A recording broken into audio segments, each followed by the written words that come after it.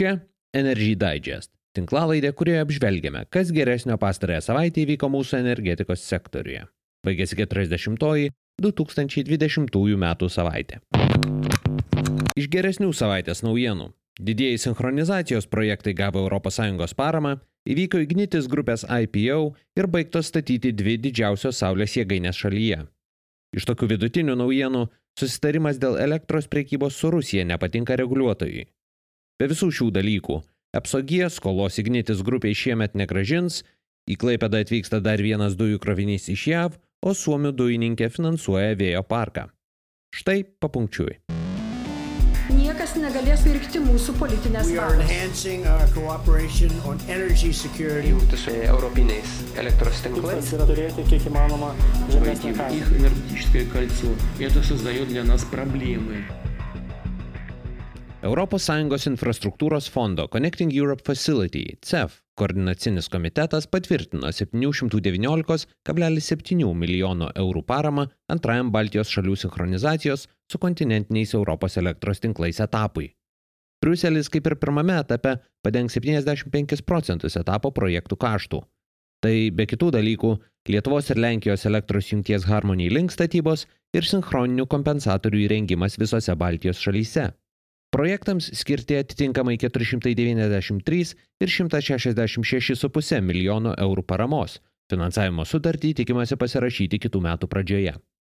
Visgi, šalys gavo finansavimą ne visiems projektams, kuriems teikia paraišką. Visų ES šalių narių išreikštas CEF finansavimo poreikis šiemet siekia 3,4 milijardo eurų, 2,6 milijardo eurų iš jų elektros sektoriuje. Tuo pačiu visas laikotarpio CEF biudžetas siekia 979,6 milijono eurų. Fondo lėšų neužteko daliai vidaus tinklo projektų Lietuvoje ir Lenkijoje, taip pat baterijų elektros tinkle įrengimui. Paraišką dėl paramos šiems apie 240 milijonų eurų vertės projektams tikimasi pateikti kitąmet. Pirmojo etapo projektai buvo skirti Baltijos šalių vidaus elektros tinklų paruošimui sinchronizuoti su Europa. Jų vertė siekia 432 milijonus eurų, tuomet Lietuva, Latvija ir Estija taip pat gavo maksimalų galimą 75% finansavimą – 323 milijonus eurų. Šių Lietuvai atiteko 125. Bendra sinchronizacijos projektų vertė sieks iki 1,65 milijardo eurų. Su Europos elektros tinklais sinchronizuotis planuojama 2025 metais. Tam elektros energijos perdavimo sistemos operatorius privalo įvykdyti 14 vyriausybės patvirtintų elektros energijos infrastruktūros projektų.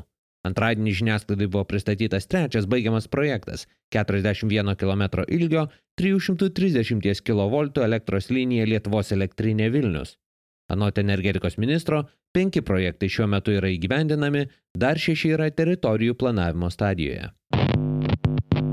Šią savaitę baigėsi Ignitis grupės pirminis viešas akcijų siūlymas – IPO. Jo metu įmonių grupė išplatino 26,9% 20 milijonų bendrovės akcijų. Vienos akcijos kaina 22,5 euro. Taip, įmonių grupė pritraukė 450 milijonų eurų kapitalo ir rinkoje buvo įvertinta beveik 1,7 milijardų eurų. Bendrovė nusprendė mažmeniniams investuotojams atriekti 100% pageidautų akcijų 9,3% arba kiek daugiau nei 1 800 000 akcijų. Likusi dalis atiteko instituciniams investuotojams. Šie parametrai atitinka žemutinį bendrovės ir finansų ministerijos lūkesčių rėžį. Jos pasidžiaugia, kad net ir taip šis IPO tapo didžiausiu Baltijos šalių sandoriu per pastarosius porą dešimtmečių. Visgi, rezultatai kiek atsilieka nuo didžiausios skelbtos ambicijos. Viršutinė akcijos kainos riba siekia 28 eurus. Planuota išplatinti ir kiek didesnį akcijų skaičių – iki 20,9 milijono akcijų arba 27,8% viso bendrovės išleisto akcinio kapitalo. Taip listinguoto akcijų vertė apytiksliai galėjo siekti iki 585 milijonų eurų. Bendrovė tuomet būtų įvertinta 2,1 milijardo. Taip pat tuomet būtų pasiektas 10 EBITDA, pelno prieš palūkanas, mokesčius, nuvertėjimą ir amortizaciją vertinimas. Į šį atsinaujinančios energetikos bendrovėms būdingą rodiklį buvo nusitaikiusi finansų ministerija. Šiuo atveju bendrovė buvo įvertinta 8,1 praėjusių metų EBITDA rodiklio. Bendrovės IPO sėkmę įvertinti trukdo ir tai, kad įmonių grupė nepaskelbė, kiek kartų akcijų paklausa viršijo pasiūlą, žargonu tariant, kiek knygų surinkta. Anot bendrovės to neleidžia reguliuotojas Londone. Įprastai sėkmingu IPO laikomas, kai surenkamos bent 2 knygos. Biržose prekyba įmonių grupės akcijomis turėtų prasidėti spalio 7 dieną. Jų kainos trajektorija ir prekybos aktyvumas parodys, ar investuotojų apetitas įmonių grupės akcijomis yra patenkintas, ar dar ne. Baltijos šalių prekybos elektra su trečiosiomis šalimis metodika iki spalio 5 dienos yra pateikta viešai konsultacijai. Sulaukę pastabų, šalių perdavimo sistemo operatoriai ją turės pateikti šalių reguliuotojams tvirtinti, tačiau procesas nebus sklandus. Metodiką tvirtinti turėsiantis Lietuvos energetikos reguliuotojas suabejojo, ar bus tinkamai įgyvendintas politinis šalių nusiteikimas nepirkti Astravo atominėje elektrinėje pagamintos elektros. Valstybinės energetikos reguliavimo tarnybos pirmininkė Inga Žilienė konservatorių Seimo frakcijos posėdėje teigė, kad reguliuotojas prašys, kad Litgrid pateiktų būsimų fizinių srautų per Lietuvos ir Baltarusijos jungtis modeliavimą. Reguliuotojas taip pat nėra įstikinęs, ar formulė, naudojama tarpzoniniams pralaidumams apskaičiuoti, atspindi šalių politinį siekį nepirkti Astravo atominėje elektrinėje pagamintos elektros. Šalių sprendimas dėl baltarusiškos elektros turėtų būti įgyvendinamas sukuriant elektros kilmės garantijų sistemą. Kol kas neaišku, kaip jie atrodys, dėl jos nesiderama ir su Rusija. Tačiau pusę lūpų svarstoma apie sistemą, leidžiančią atimti prekybos licencijas iš baltarusišką elektrą Baltijos šalyse prekiaujančių įmonių.